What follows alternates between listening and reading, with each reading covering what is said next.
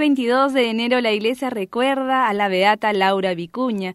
La Beata nació el 5 de abril de 1891 en Santiago de Chile. Es la primogénita del matrimonio de José Vicuña y Mercedes del Pino. Poco después de nacer la segunda hija, Julia, muere su padre, quedando la familia en la indigencia. Mercedes emigra con otros chilenos a la Argentina buscando un bienestar. Y es así que llega a Nequén en 1899 y finalmente a la estancia del Quilquihue de Junín de los Andes a trabajar como dependiente y donde comienza a convivir con Manuel Mora, el dueño de la misma. Laura y Julia ingresan al Colegio María Auxiliadora de Junín de los Andes. Desde su llegada, Laura es muy sensible a la fe cristiana. A los 10 años recibe la primera comunión. En sus segundas vacaciones, al volver a la estancia ya adolescente, Manuel Mora trata de abordarla y es rechazado.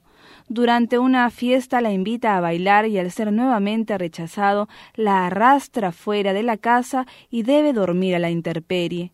Mora decide no pagar más la cuota de la escuela para acorralarla, pero las hermanas la reciben gratuitamente y Laura decide ofrecer su vida por la conversión de su madre que convivía con este señor.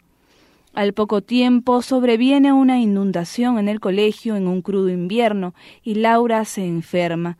La madre se la lleva a su casa pero no se recupera. Entonces decide regresar a Junín. Mora, furioso por haber perdido a Mercedes y ser rechazado por Laura, le propina una feroz paliza a la joven. Viendo próxima su muerte, Laura le dice a su madre de su ofrecimiento: «Mamá, la muerte está cerca. Yo misma se la he pedido a Jesús. Le he ofrecido mi vida por ti para que regreses a Él», y le pide que abandone a Mora y se convierta. Ella le promete cumplir su deseo. Y es así que Laura muere un 22 de enero de 1904 sin cumplir los 13 años. Sus restos desde 1956 están en el Colegio María Auxiliadora de Bahía Blanca en Argentina. El 3 de septiembre de 1988 Juan Pablo II la declara beata.